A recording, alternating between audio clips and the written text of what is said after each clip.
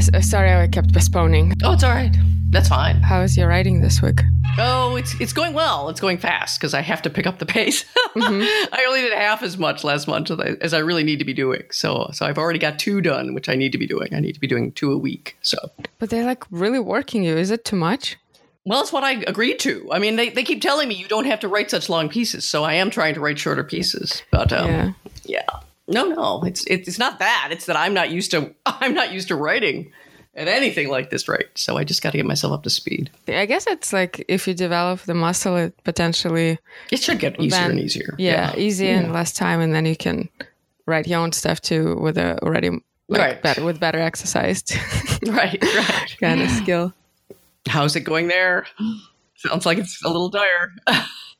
Yeah, I don't know how much update I want to do, but just last night, finally, the landlord who is trying to evict us the last few weeks unlawfully, I don't know, did he send someone? It's actually funny to imagine, but someone attached like this eviction notice to our front door. So it took a while even to notice because no one called or like knocked or anything like that. And so when we noticed it, it's like a semi kind of official eviction. Or for now, it's not even eviction notice, more like a threat of eviction notice if we don't get out, and they're going to be basically the court proceedings will start, which we seem to be ready. And I just had to, this morning for a while, I had to talk to the lawyer who deals with evictions. She seems to believe that we have a pretty good case of kind of unlawful eviction from his side, and potentially, so she doesn't guarantee, but there's a high chance that through court actually will be kind of foisted on him as legal tenants, and he'll have to, accept us. But you know what's fucked up? I mean, I always knew everything's rigged towards landlords, and in your experience of renting, probably, obviously, in California. But what I still didn't know, like, it's interesting. This lawyer, she's in her 70s, she's like super experienced, but she immediately said, like, in either case, like the best case scenario, the worst case scenario with this type of evictions, meaning that either you stay and keep it and finally he accepts your rent, because for now he doesn't even accept it, or let's say you get evicted and you have to get out within, I don't know, 2 or 3 weeks, you still owe him the back rent that then he will, I guess, by court will accept or something, or demand it, that he doesn't accept now. And basically this kind of aggressive, unmotivated kind of feats of temper from landlords, like they're not penalized for anything, because either way, which is kind of ridiculous, because then it means that in all this kind of tenant-landlord feuds, it means that tenants frequently just fighting to pay the landlord either you're way. Fighting to pay him. He can't. He's just not losing either way. Yes, and I knew we're fighting to pay him, and it's demeaning, but just how it is. But I'm also like, wait, there's no penalty for being kind of an aggressive asshole with no reason. On the contrary. But how come? So I see the only kind of like potential thing, like, okay, he'll pay, I guess, court fees, which is, I don't know, they're not going to be that high, whatever happens to him. What the hell? So everything is lyric towards landlord. I'm somehow have a real awakening, even though I know it's kind of late and naive. But I don't know. But you kind of knew it, I guess, all long ago. Well, no, it's just, I wouldn't say that. I didn't know the specifics, but it doesn't surprise me, because it just seems like you can just, the way the culture works, it always rewards. It always rewards the capitalist class. It always rewards asshole-ish behavior. It just seems like... Well, this doesn't even penalize it. I mean, it's sort of like, basically it's rewarding either way. Yeah. And he can, I guess, get off on the fact that there's some kind of court proceedings. But it's the fucked up thing, obviously, in the best case scenario where we're fighting to pay him, which is sounds insane. He'll still, like, he gets the money. Let's say we win, he still gets the money. But there's like a bit of the win, because I know he's like super annoyed. He doesn't want us here, and if he'll be forced to accept us. I don't know. It's still some sort of win, but that's anyway. That's good that you can feel that way, because clearly that there's also the banking on most people just can't stand the stress. And they'll just bail just so they don't have to deal with. Yeah, that's interesting. But I think I should kind of thrive on not all types of conflict. I'm somewhat conflict averse, but in this case, no, it makes me, I'm thriving on that. Right. So that's unusual. Most people, and I have to say probably me, would just be like, I can't even handle the hassle. I'm just going to bail out of here just so I won't have to deal with it. So it's nice that there's people who are like, no, bring it. Yeah, and I know Yashi's even more like that than me because, his whole, the kind of the job actually entails. He may have messed with the wrong people, which is always nice when that happens. Yeah, I know. Yeah, we'll show him. He will take our money. Damn it, hell. He will force to accept our red money. Yeah.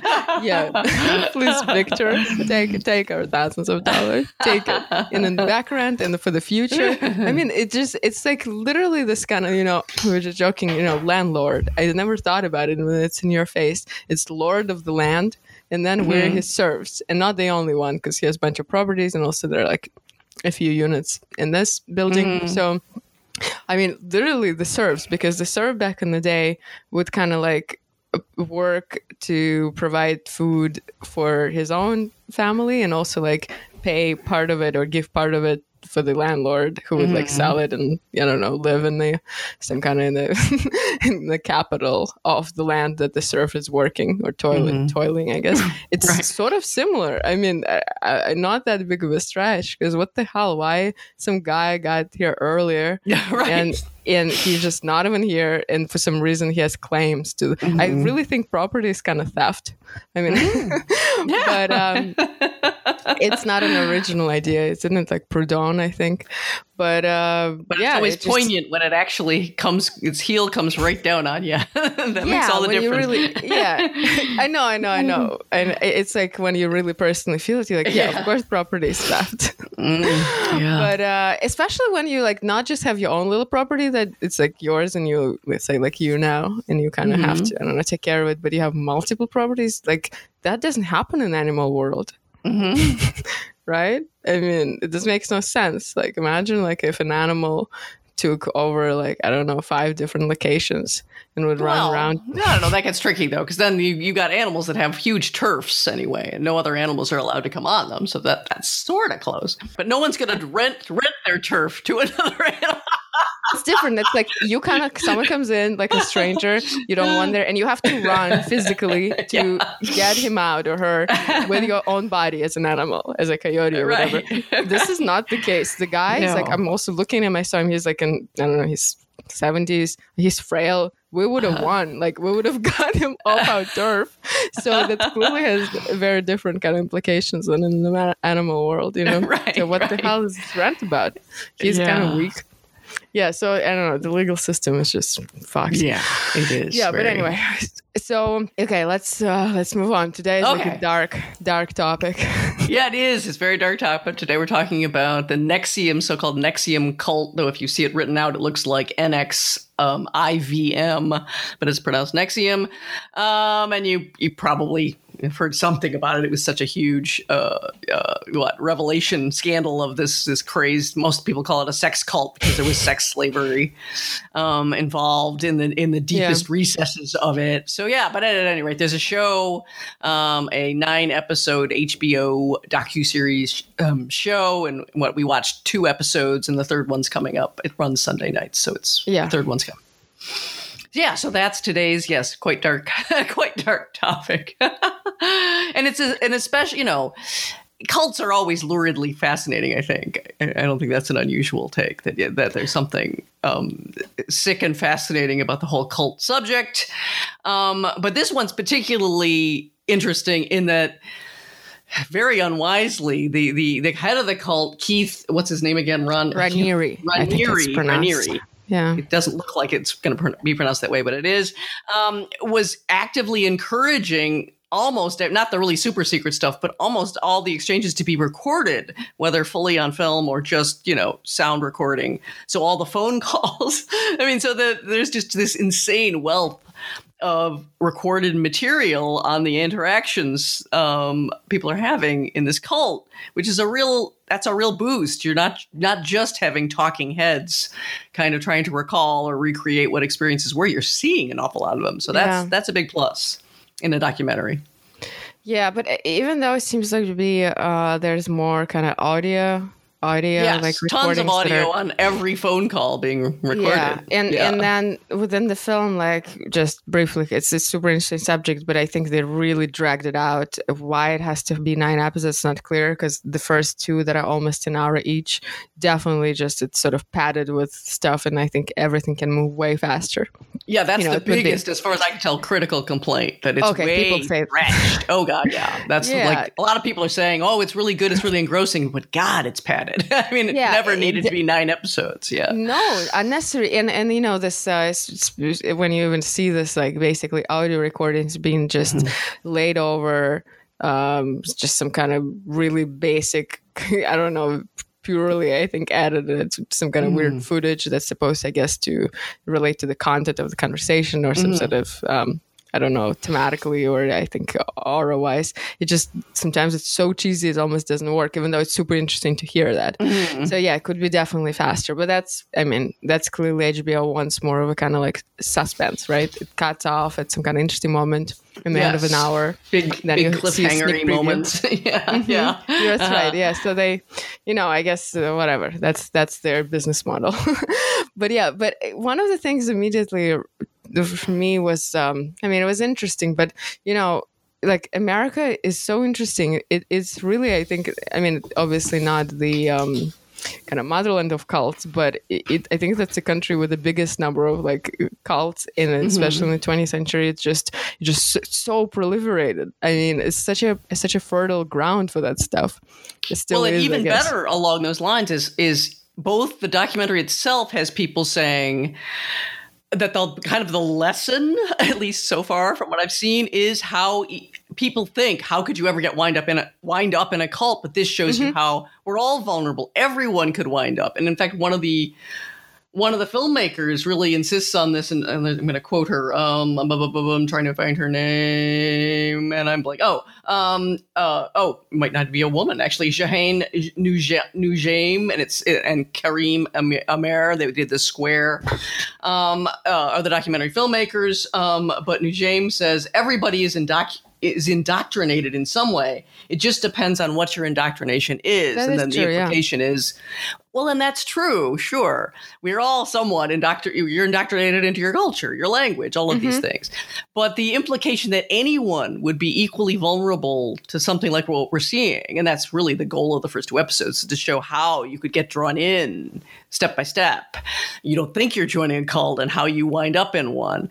But it just seems like you're watching something where everyone isn't going to be vulnerable to NXIVM. NXIVM is a very particular come-on that's clearly going to appeal to certain types of people that they're manifestly going after. They're going after middle to upper class, mainly white people, educated, or at the very least, they think of themselves as high achievers, potentially high achievers. They want to really go big places. If they're an actor or something, they expect to be a major actor. And if their career stalls, they go into crisis and all this jazz. So you got this sense that right away there's a profile. Plus, as we know, Keith Raniere went after wealth. So his backers are Claire and Sarah Bronfman of the Bronfman fortune, the Seagram. Seagram, yeah. Yeah, the Seagram alcohol fortune, and they were basically the ones funding the cult to the tune of just gobs, millions upon millions upon millions of dollars just down the rat hole to keep this thing going. Says $150 million was sucked into out of that fortune. Yes, to the point that the father, is it Edward Bronfman? It was, trying to sort of consult and find out, is there a way apparently they had free reign of the money they were inheriting. Is there any way to get a cap on this? Is there any way to stop them from hemorrhaging money? Though I guess he kind of gave up on the idea before the arrests actually happened. Now, of course, Keith Raniere and a number of the most high profile, his top people are, up on charges, have either taken a plea deal to lessen their charges to turn him in. He's waiting. He was convicted on all charges, and which include sex trafficking, racketeering, sex with a minor. There's just a super long, it's essentially, I forget what the exact charges, but they essentially had people held in slavery, all sorts of things. He's convicted on all charges and just awaiting sentencing, which is coming, I think, October 27th. But at any rate, I wonder if HBO kind of timed it. It's probably by October 27, everyone watched 9 episodes. Right, because it is going to go through into October, isn't it? So they're probably, going to have the final reveal or something at the end. Yeah, that'd be smart. But I was really struck by that, this constant harping on everyone is vulnerable. You can see how anyone would kind of, and I'm sitting there going, no, it's exactly the wrong come on for me. Absolutely the wrong come on. I mean, these are people who at least as they describe themselves. And the two main people are Sarah Edmondson. She's the disappointed actor one who winds up in, and then Mark Vicente, who's the filmmaker of huge ambition, who gets segued in. And so they are the ones who early on bail and then, go to work with the prosecution, basically. Basically, the rhetorical come on is very much in the speak that's familiar to anyone who's ever been forced in their jobs, usually, into like corporate team building exercises. I mean, so these people are people who can use a phrase like how to optimizing your potential without being embarrassed by them. They seem already to be in this kind of mindset of the wellness industry, which is also corporate team building. I guess Ayn Rand was a huge inspiration for him, yeah. Yes, for Raniere. And they seem really comfortable as they represent themselves already into this idea of achievement in these terms, so that, they're just like, well, you're sitting ducks. Because, it is really unimpressive when you're watching, examples of the first meetings. It looks ridiculous. You're at some sort of Hyatt Regency type hotel. It's really shoddy and cheesy. The conference center, people are trying to earn different colored sashes. They even comment on how unimpressed the sashes are really too short, so they look ridiculous, and they're wrinkled. They clearly look cheap, and you're just like, what? So it takes a particular kind of person, I think, to be able to hang with that kind of thing. And that wouldn't work with everybody. But anyway, go ahead.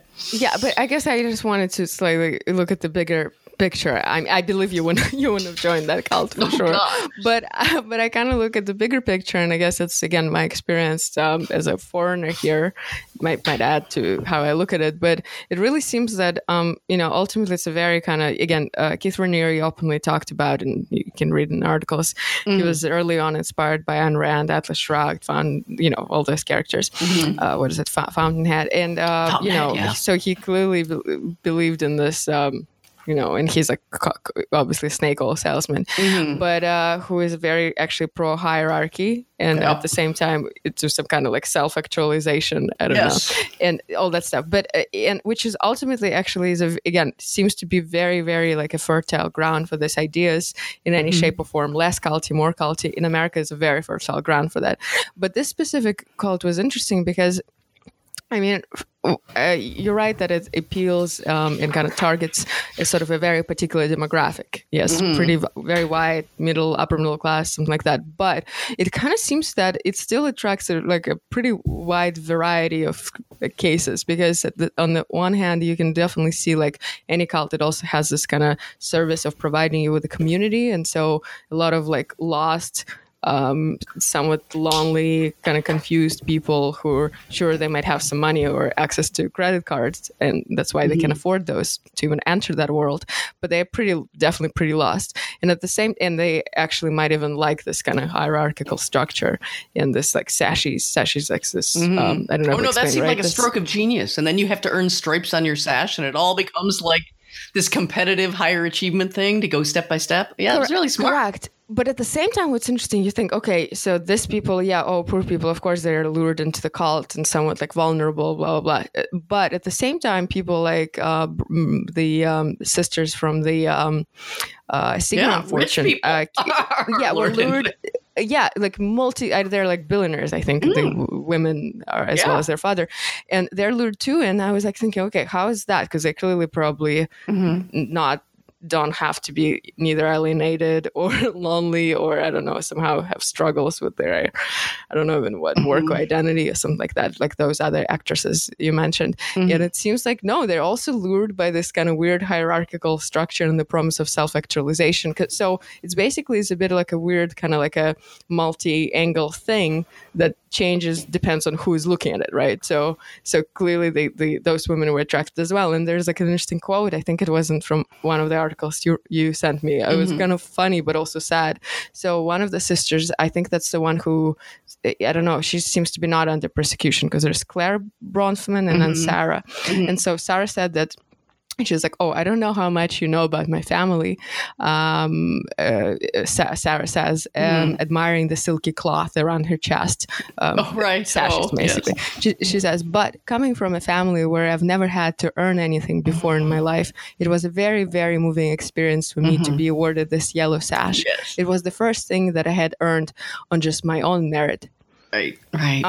Okay, so there's that. There's clearly, Raniere as a snake oil salesman did something right. And they do talk, I think it's in one of the many articles on the sisters, because of course everyone was fascinated by exactly this. How when you are multi-millionaires in your own right, you can do anything.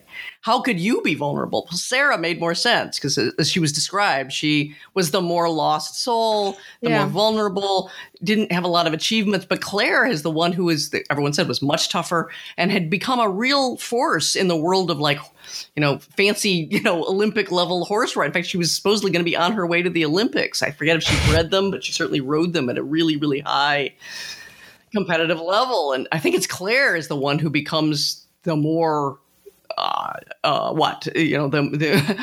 in greater trouble, because she was the more loyal lieutenant. Yeah. So she's, in a way, more mysterious, because she would have been the tougher nut to crack. At one point, she said, I don't really like most people, so I should probably go buy an island to live. She had this kind of tough sound of someone who had evaluated where she was in life and was going to go after what she wanted.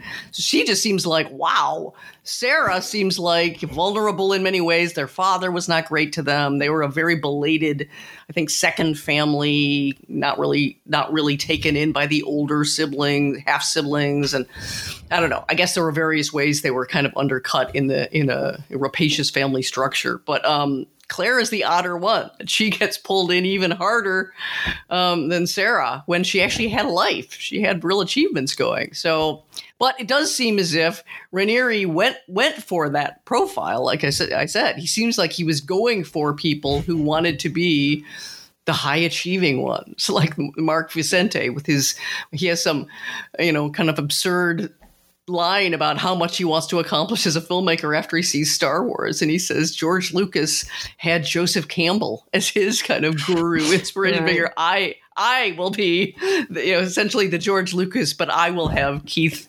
Raniere.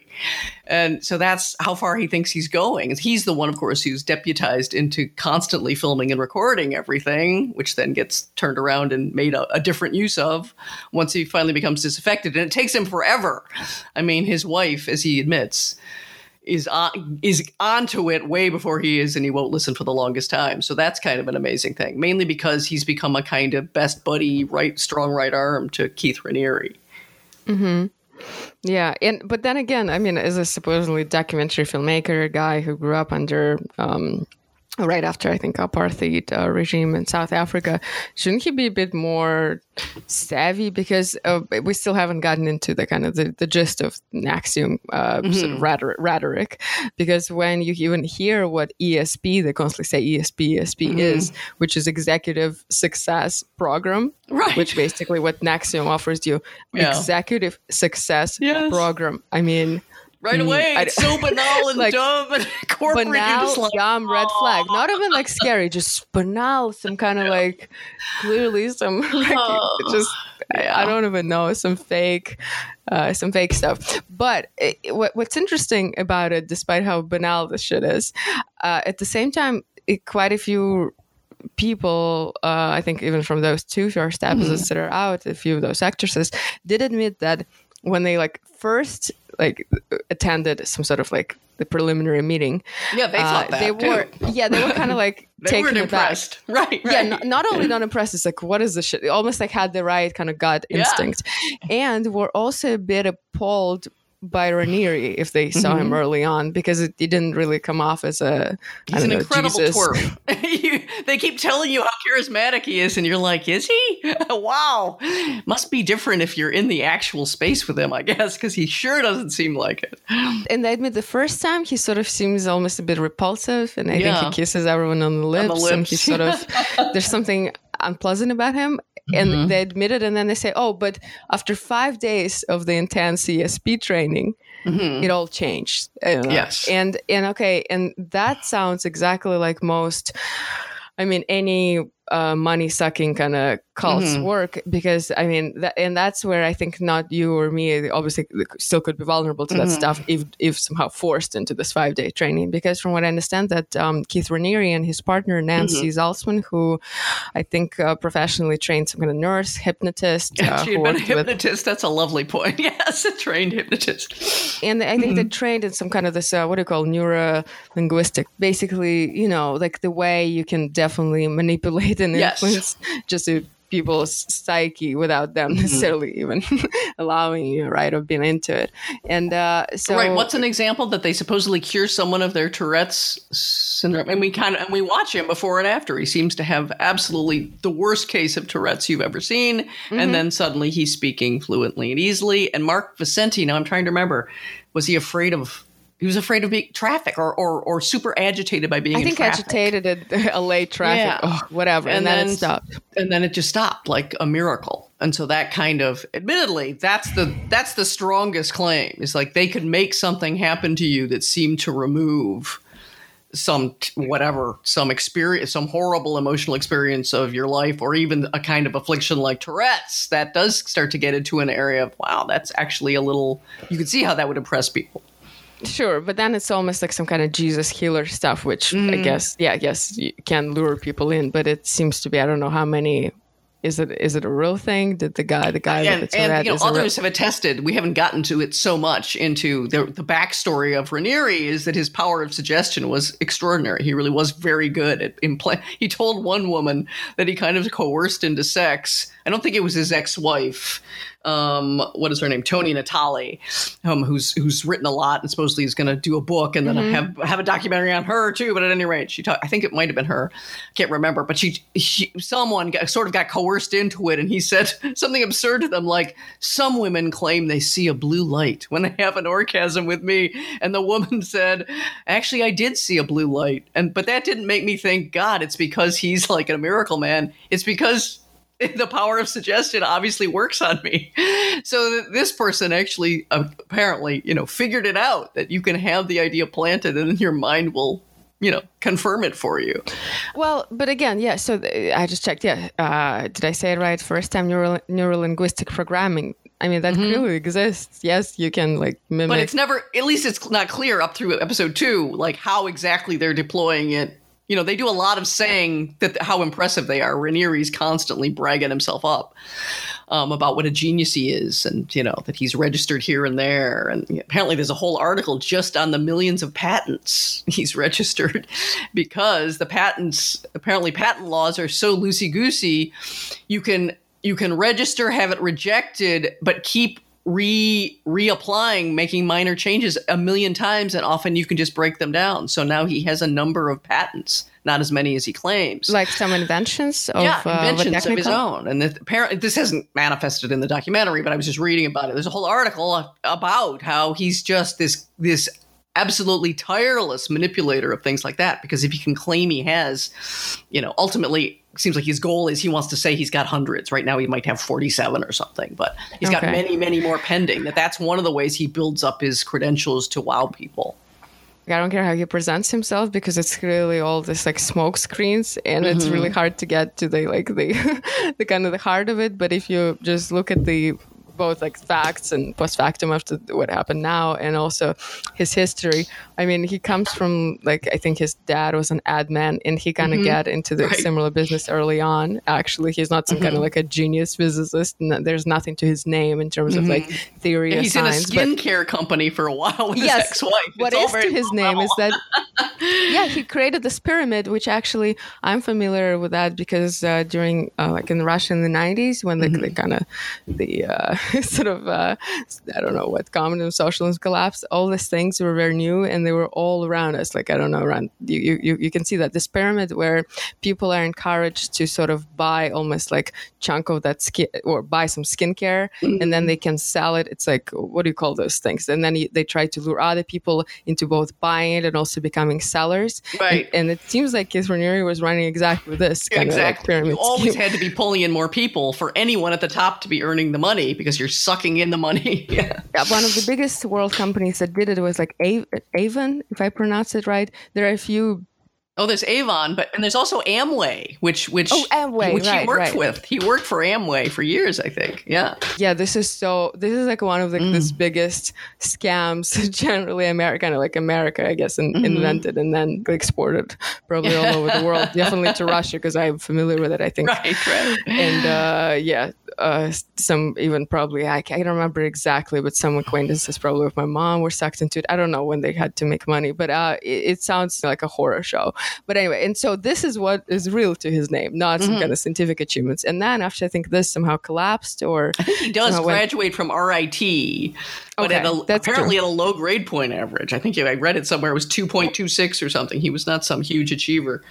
Yeah. Yeah. And then, after skincare thing, just factually, again, he moved to some sort of other vitamin-like pyramid business as well. So it's all this kind of like business-like scams. And then they finally landed, I think, or met this Nancy Salzman character with a background in hypnosis and neurolinguistic programming. And there's a funny story on that one, at least according to the ex-wife, Toni Natali. She claims that she knew Nancy Salzman and asked her, could you do something to help me with my boyfriend, because his behaviors are so important. She described a bunch of his behaviors, probably no empathy, and he's constantly working angles on you. And Nancy Salzberg claimed, this is according to the ex-wife story, he sounds like he's got sociopathic tendencies. He's a basic sociopath. Let me go try to work with him. And so she goes off to talk to Keith Raniere and 4 days later comes back and says to Toni Natali in a robotic sort of way, according to the ex-wife, you just don't understand him. You don't really know him.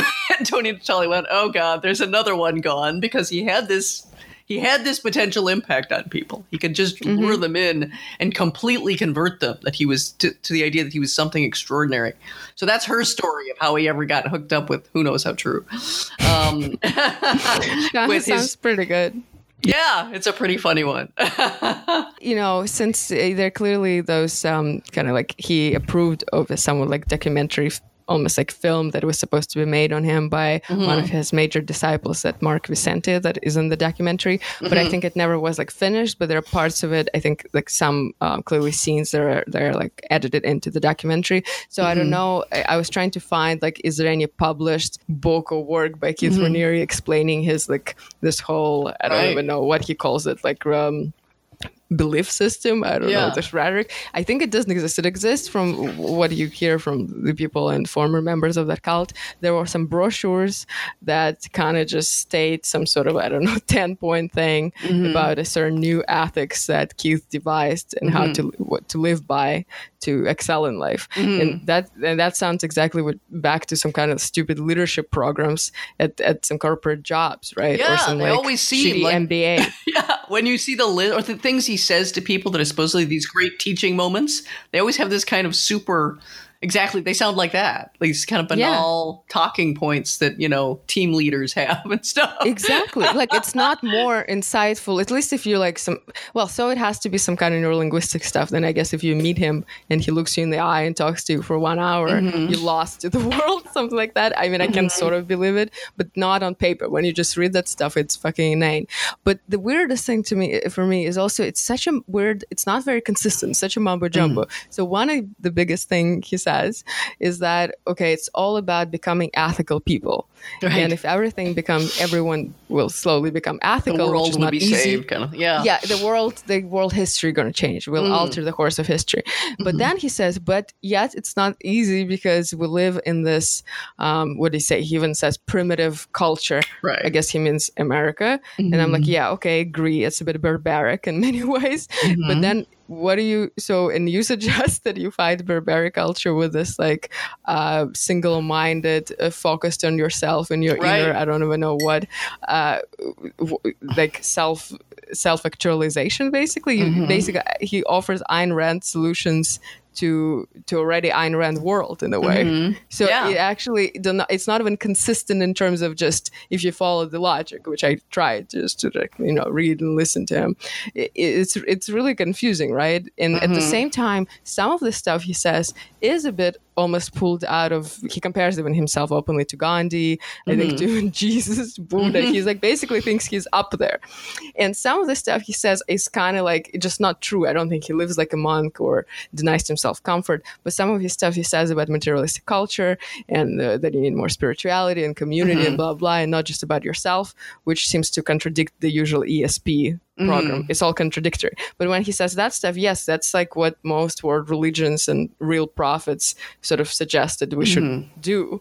But then it just doesn't fit with neither his image nor his program. Yes. It's all such a mumbo jumbo. So I'm like, okay, yeah, this is actually very kind of Jesus-like, but you're not Jesus, you're a fucking false prophet. So there's another element which, it seems like he claimed, it's interesting, it's just, I guess, again, slightly more vulnerable, I don't know, people are affected by it. When a person claims to be a prophet and is consistently repeats that, and there are a few other people around him who sort of also support that claim, it's enough for people to believe that someone is a prophet. Just the idea of this like false prophet, how that even happens, right? Well, and there's also you mentioned earlier, there is a real seduction in having an instant community and a fundamentally, lonely experience like you tend to experience in America when you're trying to achieve. It's always presented as a lonely individual climb against everybody else practically.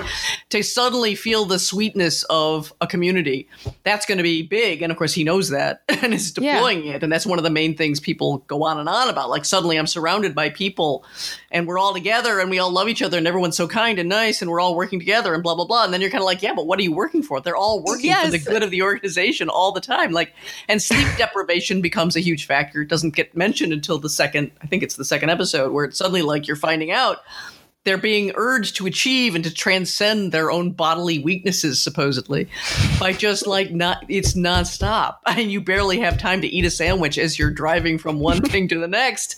And so, of course, you start getting completely addled and easier to control. I mean, one of the great sequences, I think, anyway, is these idiotic all-night volleyball games that they're forced to go to. That they're kind of coerced into going to, but they have to stay up practically all night playing volleyball, which I guess, I forget why it's volleyball. It's his favorite sport. He just likes it. He just likes it. And it's this chance, and by this point, they all worship him. So it's this chance to actually be with this prophet figure and have him say things to you. But you're also wanting to go, yeah, but you're up all night playing volleyball. He must be going away and sleeping during the day, and all of you then have to go to work. And so, of course, you're addled and half high and having all these and he's saying boring things that you're turning into, and that everyone else is trying to get to him to have any kind of personal connection. And it all just starts reinforcing itself. So some of that is actually interesting to watch. It's so unlikely. And yet then you think about how well you function when you haven't been sleeping for a couple of weeks. That's a big help to you. And of course, that's a big part of how he winds up having the kind of sex slave. Its acronym is DOS, and it stands for Dominus Obsequious Sororium, which is, one translation is master over slave women. But, just the fact that you have both an acronym, which of course is very kind of contemporary, but it's Latin. So it's connected to this kind of ancient culture shit. It is a kind of brilliant thing. So that's the secret society that wound up grabbing all the headlines, because it's all these different women who get indoctrinated. They're put on starvation diets because Keith Raniere prefers ultra thin women. Allison Mack becomes his, basically the head, but on his behalf, he's kind of head slave. She's the best known, I guess, of the actresses mainly who serve him. And she's from Smallville, the show. And then they start, recruiting out of their own people, recruiting steadily. one after another of the young women. And then, of course, the big scare headline is they're getting branded like somewhere Klaus, with his, what's a kind of a mystic looking, but it's really the initials of Keith Raniere in a kind of, design, branded in their pelvic area. And yeah, there's not only you not only have the sex slavery, but you have the, basically trafficking, trying to get often underage girls to come in, force them into. There were a couple of cases of people being held in actual bondage. For a few years, actually. For a few years. In a room or something. Yes, and being threatened with deportation if they did anything or tried to get out or didn't cooperate. And so, so then you get into the really lurid and ugly secrets, which, of course, by the end of episode 2, you're getting your first intimations that Sarah Edmondson has been recruited for this, and we're going to find out what happened. I have to say, even though this is obviously the most titillating part, element of this whole story, and visually, they clearly teasing that out in the docuseries as well. But I actually don't even find it the most outrageous, because it's sort of of course it's a cult, there's going to be some weird shit in it. But to me, interesting, even what you started talking about, kind of just the premise of this all. It seems that one of the main protagonists of the series, Sarah, kind of like a failed actress, who eventually even joined not only the cult itself, but that DOS society, and was branded as well. But anyway, but initially, one of the things, and it seems a lot of people were like that rather than ultra rich sisters. She said that I think it's direct quote, something like, she says, "I found my people, and they who work on their internal life rather than some kind of, materialistic achievements." And it seems like this is, as you noticed too, a big element in all this, right? That despite what else is happening, in your daily life, you find your own community and support. And despite that, there are clearly a big number of other cults that you can join to find your community. Things just happen. So you get kind of you meet someone and you end up in Nexus rather than family, or rather anyone else, rather than Scientology or what else is out there. I guess with Scientology you have to be richer, but all of them, they kind of function sort of similarly. And again, I think it's kind of interesting to just look at slightly at America at large, why there's such I would say kind of epidemic. What do you say? How do you say that word? Yeah, it's kind of epidemic. Obviously, we don't know about everything. I bet on a smaller scale, there are more cults that you can ever know. But generally, there's definitely an epidemic here, and I think it's very tied. It's no brainer. It's very tied to the kind of this neoliberal way of living in a very isolated, usually at best case scenario. I'm talking about it, but not necessarily just lonely people. Kind of this nuclear family spread out all over the country, and there are really no communities. And even the fact that people were impressed when they first got into those few day intensive training at the Nexium, is that someone really kind of carefully listens to them and talks to them in this kind of fake, but for them I guess it's profound way, while actually taking a lot of that, something $10,000 for 5 days intensive, and that's what hooks the kind of that's the hook.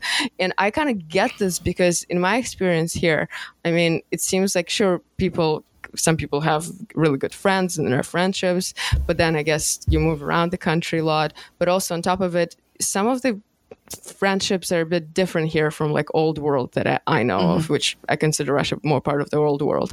And here, for instance, even the idea of that, I don't know, there's almost I felt once I finally figured it out, there's almost a timer for small talk. Well, small talk is disgusting anyway, but even any kind of random interactions that potentially can, develop or not develop into anything, friendships or anything like that, here are almost timed. So my point is that I think it feels that socially strangers are actually not supposed to interact here.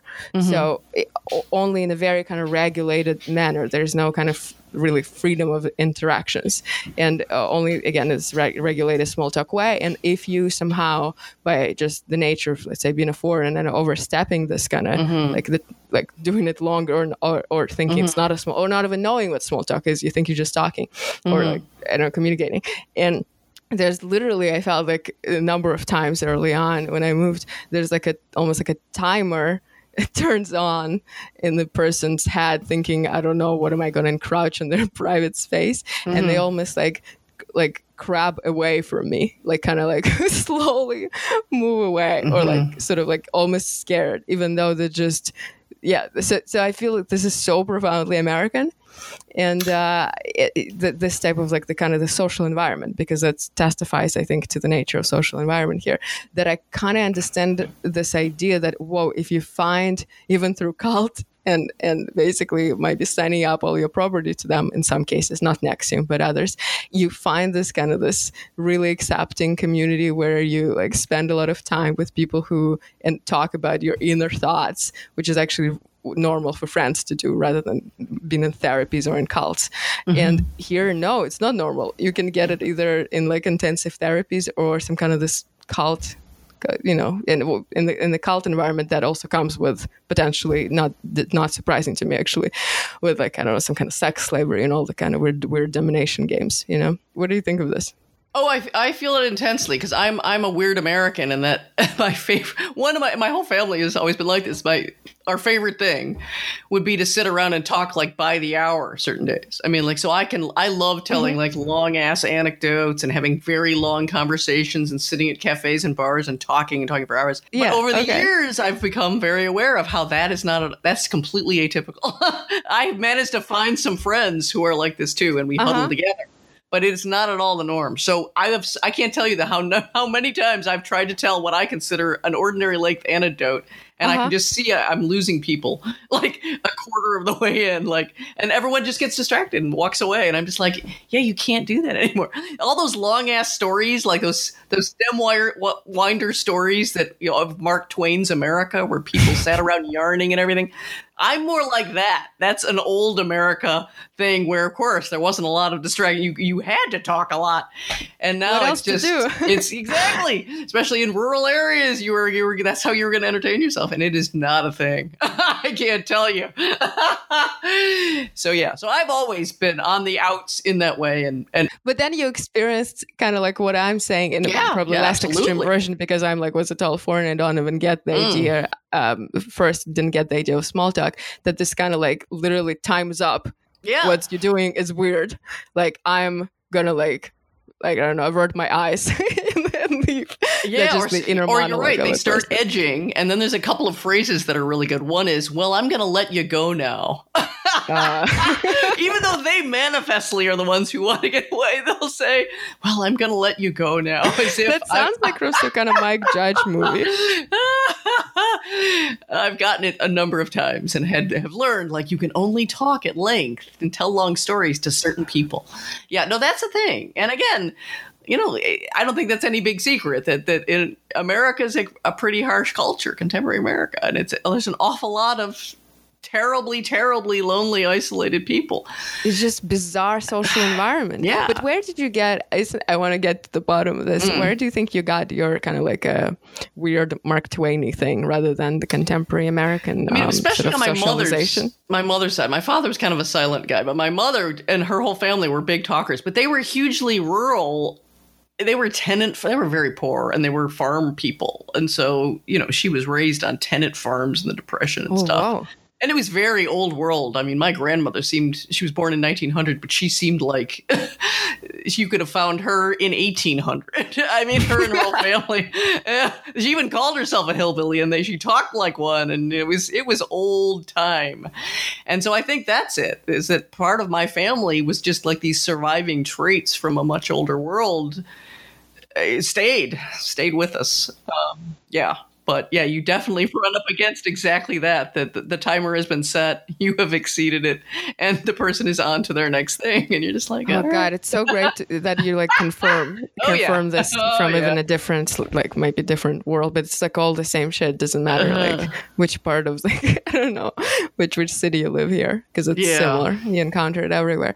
But again, it clearly back to the kind of the analysis of the whole NXIVM thing or any cult or the specific difficult. It seems that people kind of actually, even if they don't understand and they properly socialized Americans with this timer in them, they actually want, like, they want this sort of connection, I guess. They want something else, right? They actually don't want to be purely like just an isolated state. Absolutely, climbing they up the career ladder. Yes, they're notice how little they talk about their family. They hardly refer to them. No, yeah. It's like there are all these kind of people loosely rattling around the country, and you marry the desperate longing for community, for people who really are your friends, with the American burden of, I desperately want to achieve and distinguish myself as an individual. And it's like a poison combo.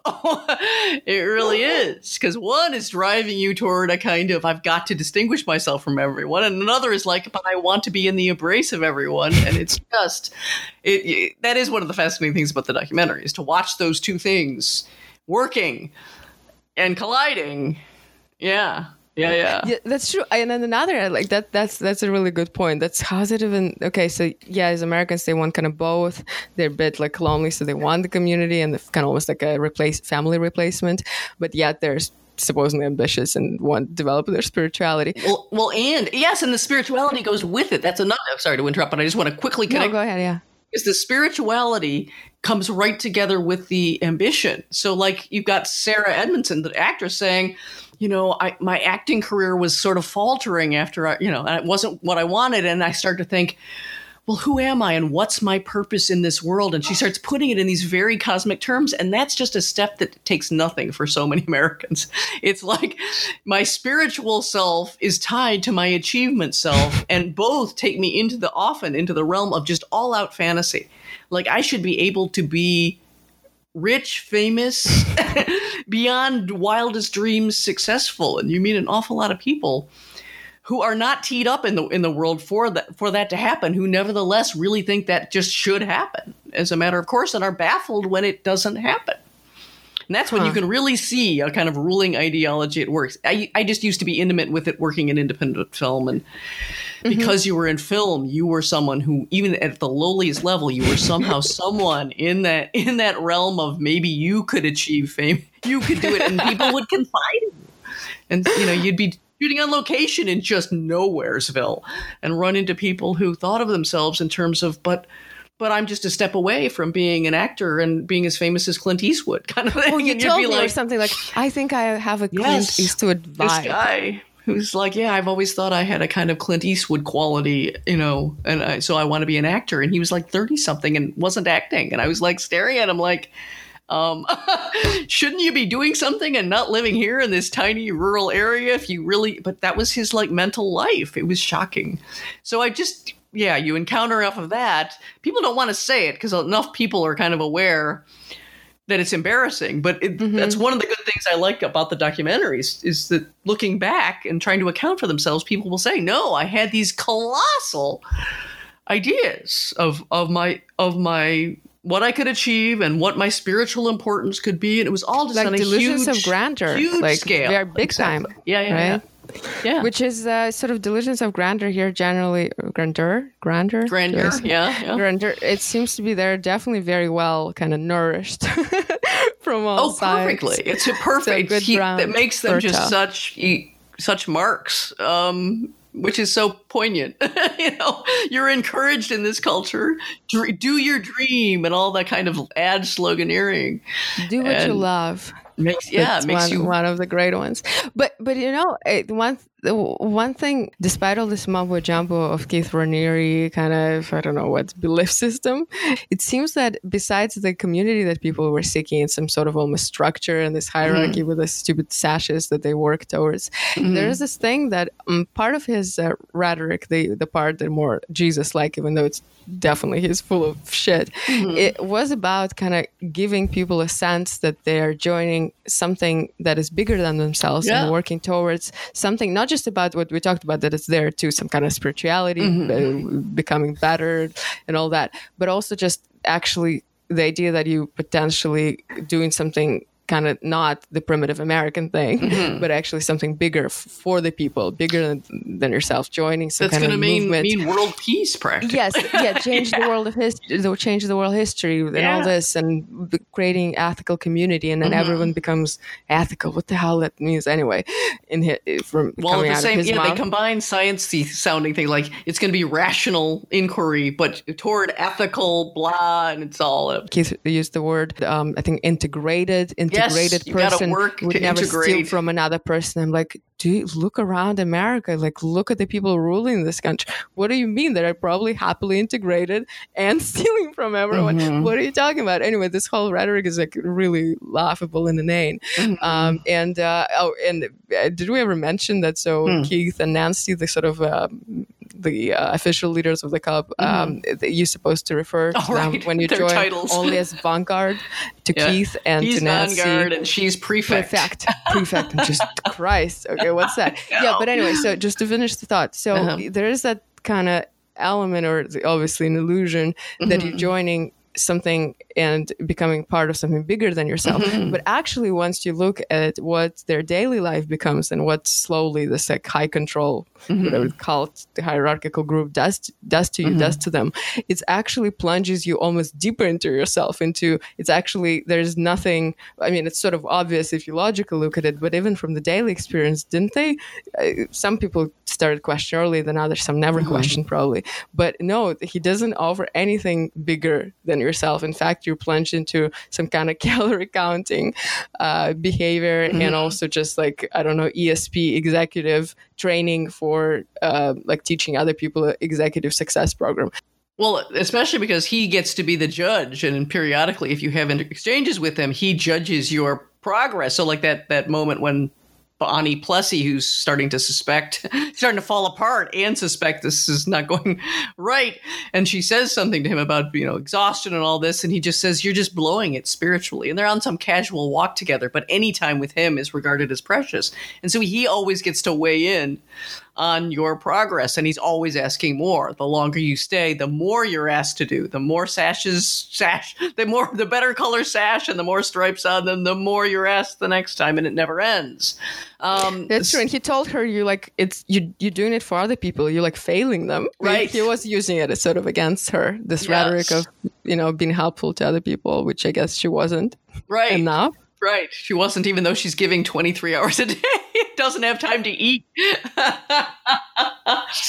really bizarre. It's like a weird, really mix of BDSM practice with some leadership thrown in, program. And some, canny Psych 101, just realizations of what are people craving? How do I seem to feed that while at the same time, blah, blah, blah. Yeah. And how well it worked. They actually managed really huge get for, I guess it was the Bronfman sisters who actually persuaded the Dalai Lama, to sort of endorse them for $2 million, I think. Yes. That's the price of Dalai Lama. Yeah, that's how much you got to pay to get the endorsement. And it comes and speaks and praises, and you're just like, wow, really? And Bronfman himself, the later disapproving father, actually was persuaded by his daughters to take some classes, and briefly, anyway, initially, went away singing the praises. So it's like, for a while there, they were getting an awful lot of legitimacy. That's surprising. And, there's all these maps showing how from Albany, New York, where the center starts, they're going around the world, opening centers in all these major cities all over the place. And, who knows what that really means? Is it a Hyatt Regency room? I mean, what is it? But nevertheless, the goal being, you've got to keep spreading and pushing and building. And, again, this is how you get to world peace in the end. Pushing what, getting to, it's just so confusing. And I think that gets us to the, an obvious point. It seems like ultimately what those people, at least like the well-intentioned, I guess they all well-intentioned, actually craved is some sort of participation in the society itself, and almost like in politics, I would say. But this thing diverts any potential kind of you joining of anything semi-real in your community, I guess, to joining a cult. And, I think the sort of, the desire or some sort of inclinations are there, but it's the way everything is kind of the culture here, or just sort of like, again, the very fertile ground for the stuff that diverts you from and kind of basically teaches you something that, I guess politics is corrupt, even though Keith Raniere didn't talk about politics, but it's clearly like basically an apolitical anti-politics organization, yet structured in a very kind of actually political way, super hierarchical, top-down, vertical, and all that. So it's interesting diversion, actually, right? You would think, right, that's what's actually the creating. So having some sort of almost like, I don't know, being a citizen or feeling that you have some power over your life. I think someone actually literally said something of that kind. Yet the only way somehow they seem to be able to find it through submitting their full will and also like all the sometimes the money they make to this like snake oil salesman. It's a really, it's really kind of sad, seem to be like development, which are clearly not rare at all here, because NXIVM is not the only thing, not the last thing. Well, and it really attests, again, I don't know anything about the history of cults in other countries, but certainly, yes, there's many famous examples in America, and it does seem like there's a lot about the culture that's going to feed into so much weight put on so many to achieve so much that's just really impossible given their circumstances, but you're told there's essentially no excuses. It's a democracy, and we're all created equal, and you're supposed to be able to do miracles. Lincoln was born in a log cabin, and he wound up in the White House, all that kind of stuff. That's really, really deep in the culture. And so you've just got a lot of desperate people going, how do I make it happen? And then suddenly so much of it is timing too. So that's handled nicely with the Sarah Edmondson. Her initial, she gets there and she's not impressed, but then she's told just wait till day whatever, 3 or 5, and it's these timed things have to happen, and you don't know how much it has to do with how long are you amongst people who are all believing the same thing, and there's like a trigger mechanism that will click in, and then how long can you keep them before you start actively abusing them. Like, Sarah Edmondson herself said, look, if someone had said, come into our executive success program, we're going to brand your crotch, no one would do that. So it's got to be, what are the steps and how long does it take before you can do the next level of, well, now you're not allowed to sleep. And now you're in debt. Because they had to keep taking classes, which are like between 5,000 and 10,000 per course. They were being constantly high pressure. So pretty soon they're in massive debt.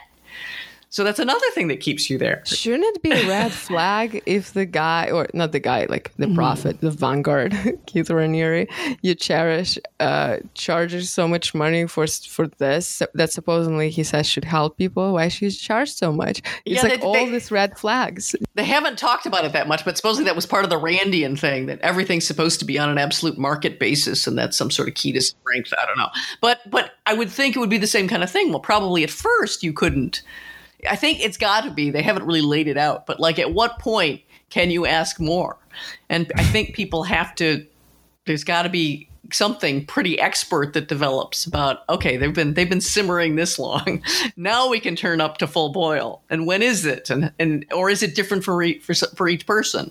I mean, even when you're in a political organization, you notice, at what point are you asked more? And they even call it the ask. If you get trained into doing certain what they call one-on-ones, you got to end with an ask where you try to get someone who's only devoting, I don't know, an hour a month to start giving 10 or 20 hours on a more specific project. And it has some of those qualities of when can you get someone to go deeper, and when are they just going to be like, oh, okay, now I'm out because you're pressuring me. Oh, but it's good you mentioned the groups, because I completely forgot it. There are all this. Basically, it's like, is NXIVM as an empire run by Keith, and inside it, your whole life can be inside of it. Yoga classes, some kind of they had singing lessons, right? Some sort of like you're being overscheduled, so you're always doing something. Yeah. No, so you can join something like that teaches you to not the debate class, but something like presentation, speaking, meditation, all that. And it seems to be also, it's not just like, oh, that just popped up. No, that was somehow an essential thing, because then it encompasses your whole life. You fully become. You might be already isolated, so probably no one noticed it. You disappear off the radars. But if we're not as isolated, then you fully get sucked into this fully like developed empire, the really dark world filled, potentially with some exercise classes, and all within it, which again is such a total replacement for any kind of, normal community engagement that you would think generally people probably should do, and not just. But, it seems like it's especially works for people who, and then it's not true of all of them, but a lot of them, if the Bronfmans, for example, at least one major article argued if it hadn't been for their disastrous relationship with their father, who just never gave them anything, and for their being kind of on the outs with the rest of the family, that was the thing that drove it. Who knows if that's true? But I mean, that sense that you just got you're in other words, the relationships that should be the ones that bind you to the world are exactly the ones that either aren't there or aren't satisfying. And so all of a sudden this is looking awfully good. Well, great. Now I don't see my family, but my family were hopeless anyway. So that's kind of perfect. I mean, reading ahead about what's coming up, we're going to be reading about Catherine Oxenberg, another actress, whose daughter, India, I think her name was, becomes totally an insider in NXIVM and a member of DOS, and her rescue attempts is going to be a big part of the arc of the show anyway. Oh, that's what's going to be. Okay. That's coming up. Well, spoilers. I didn't even know that. But it's in all the reviews. I mean, if you read any review, they're all it's telling not a spoiler. That's a big part of what's going on. I think this documentary series have no spoilers because you watch it not for some big reveal at all. Like I knew more or less. Yeah, it's like a lot of people. Yeah, branding. People kind of know. It's not that. It's just interesting. First of all, there's a lot of footage again and audio stuff of the leaders of the cult, Keith Raniere and Nancy Zaltzman. So interesting to see their both their training videos and some more intimate footage. So that's more for that rather than for some big reveals and suspenseful stuff. So yeah. I feel like not losing much, kind of knowing what's and coming. Of course, either if you haven't heard about the case, anyone could read about it. There's just reams you can't even get through all the coverage on this case because it was so lurid that every publication put out a big long piece on this crazy cult. So yeah, at least I hope it isn't a big deal not to know that that's one of the things that's going to happen. But that we're going to get lured in further and further. And of course, it's very deliberately built so that the revelations about DOS are going to be the big reveals that and they even do some kind of cheesy things. The end of episode 2. There's a conversation between Mark Vicente and Sarah Edmondson where he's trying to sound her out, trying to tell her, I think there's something terrible going on. And she basically reveals that, or he guesses, that she's already been approached and recruited for DOS. And then you get this huge close-up of her turning with this mysterious half smile into the camera. That's clearly the director's choice. It has nothing to do with what's happening. They're actually talking on the phone. There should be no visual.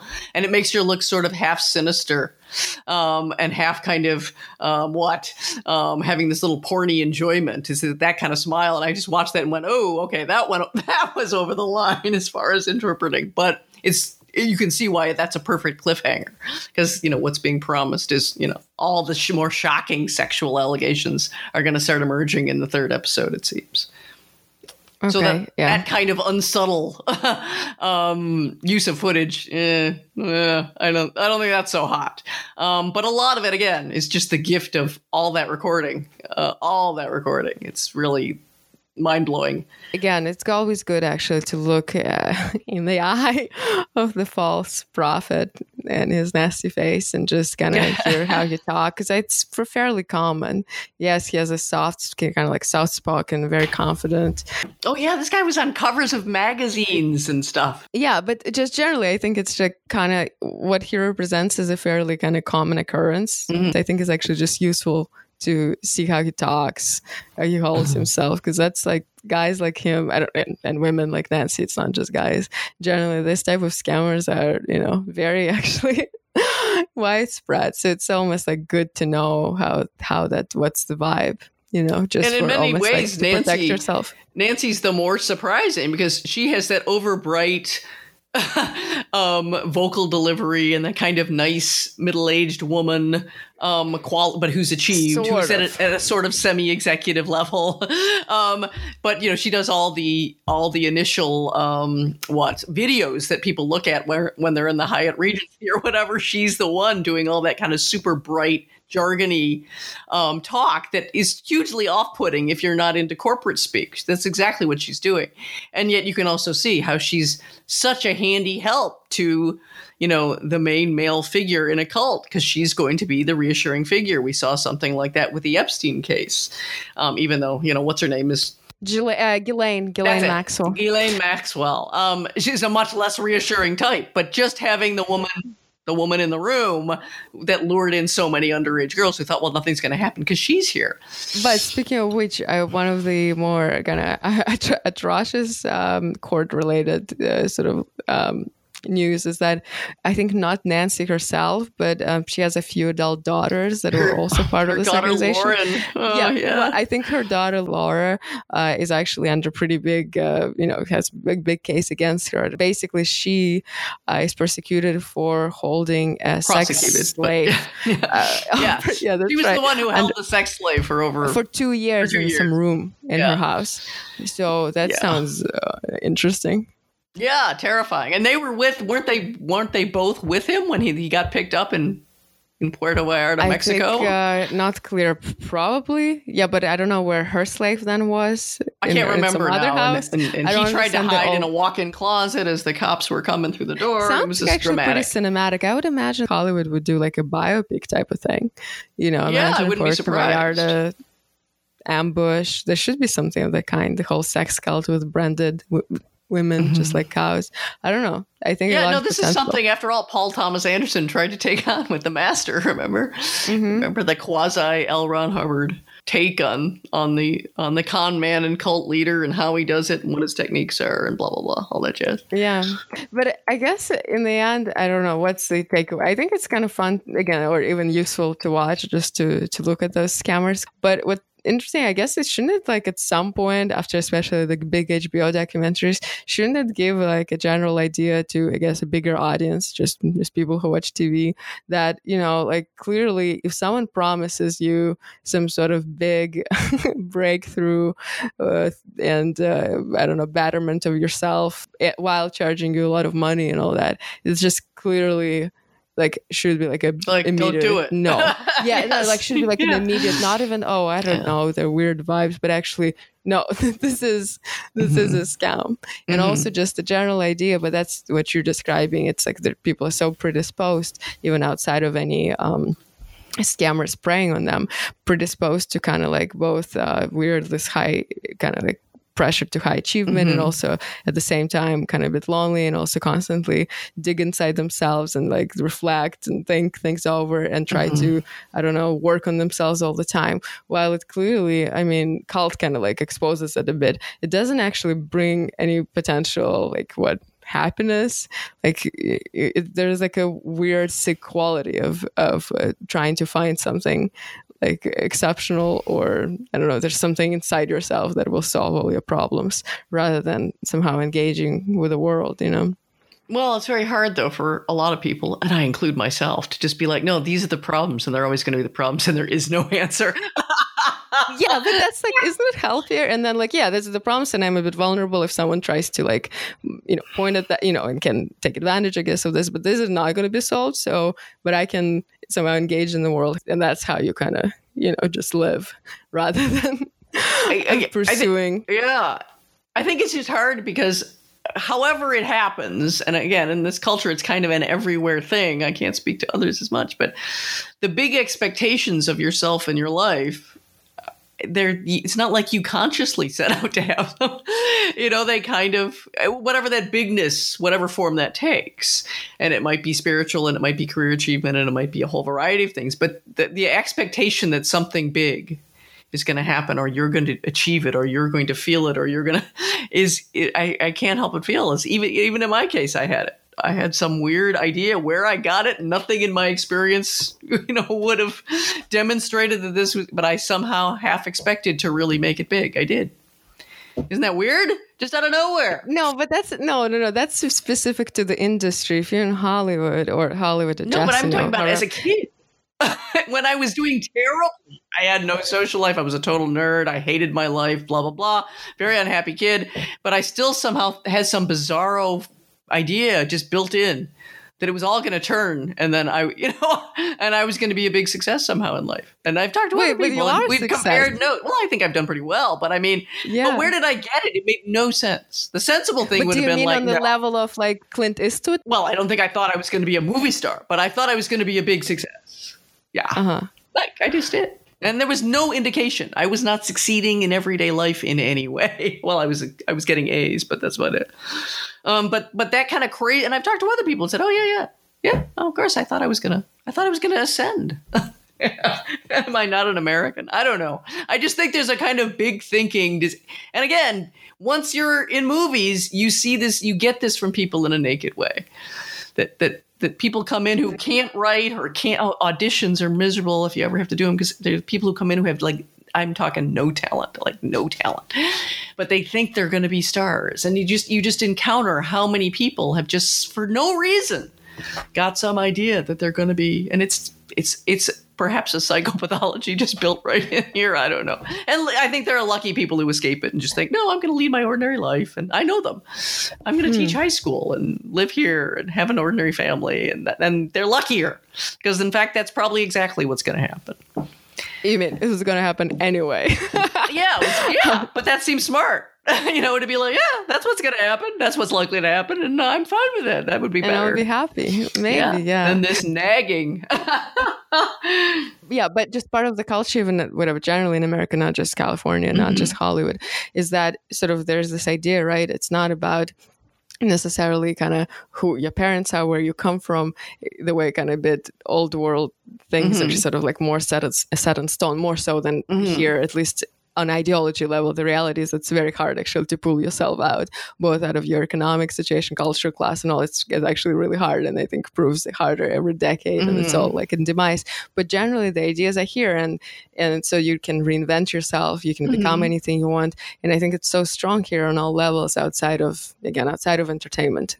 And that's what contributes to it. And there is some, I don't want to fully, there's some, I guess, I don't know what freedom and beauty to this idea in theory. Oh yeah, there's some wonderful aspects of it. What's the alternative, or at least not the alternative, the old world thing that we know, or historically, you sort of, let's say, born and let's say your dad is a cobbler, and you either expect to become also a cobbler, or I don't know where can you venture out close enough to being a cobbler or a wife of a cobbler and stuff like that. Isn't it like better the way it is now?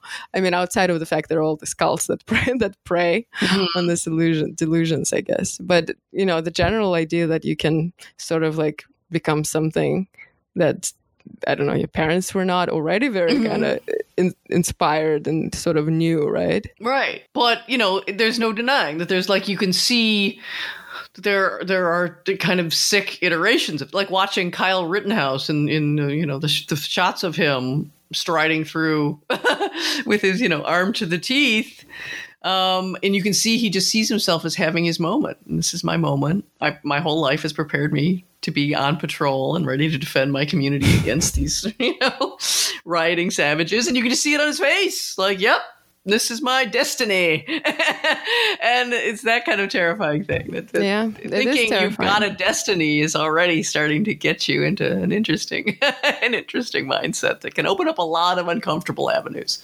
As good as some of it is, that you at least think, I want to do something interesting in life. I don't want to waste my one life. That is a good thing.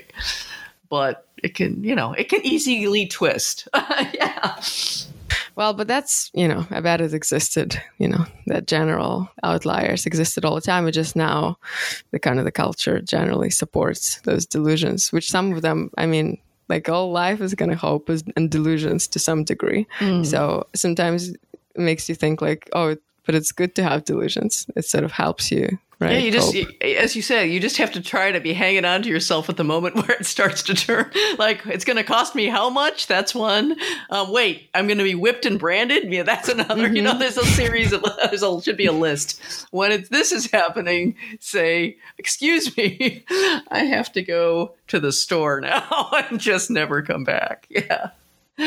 Yeah, just general also awareness of anyone who claims to be a prophet, even if it's like it ends up literally being Jesus or a new Jesus, has to be looked at with like real suspicion, because most likely it's a false prophet. Why would the hell you would even go after someone who claims to be a prophet? Think 10 times. Well, that's what it is. I don't know. I guess we are prone to, or a lot of us, to kind of falling for hierarchies and sashes and being patted. That's the saddest part. It's like that's and being like in so high school again. Yes, right? Because there's still cliques, hierarchies. We say, oh, we hate that. We hate it. But then, why do we? Because when you're on your own, you like end up joining a hierarchy. I could just get a green sash. I'll do anything. Yeah, exactly. But then it's literally like school. It's like, oh, I got B. You have A. I mean, I have green sash. You're still in the You're still blue sash. A mere blue. I know. That's like what I guess we should, as humanity, try to erode, like to get rid of, rather than go into a cult to develop that more, that side of the psyche. It's just, that's really kind of not just depressing, kind of embarrassing, right? That actually that's what people, for a long time, they seem to be enjoying that in that cult. Outside of sex thing and branding, just this weird petty hierarchy. Yeah, in fact, episode 1 is all about the initial joy. It's all about the glee. I'm like, wait, how you even to begin with, even before you like $100,000 in debt, how are you even enjoying this? What's it costing you to enjoy this? Yeah, exactly. Yeah. But it's that is an impressive way to start. Like how much joy initially and how it curdles. Yeah. But at any rate, yes, it's an interesting watch, at least as far as we've gotten. So I guess we can say we recommend. Yeah, I think it's ultimately useful. I definitely recommend. We should invent some kind of thing. What's that fat dad guy? 2 thumbs up. We should have some kind of thumbs up, thumbs down. Yeah, I know. There should be something else. Some kind of we'll have to come up with some code. Yeah, a sash color. Markings. Yeah, for shows and films. Right. Yeah. Anyway, I think we covered it. Okay. Well, I'll talk to you next week. Okay. Next time. Okay. Bye.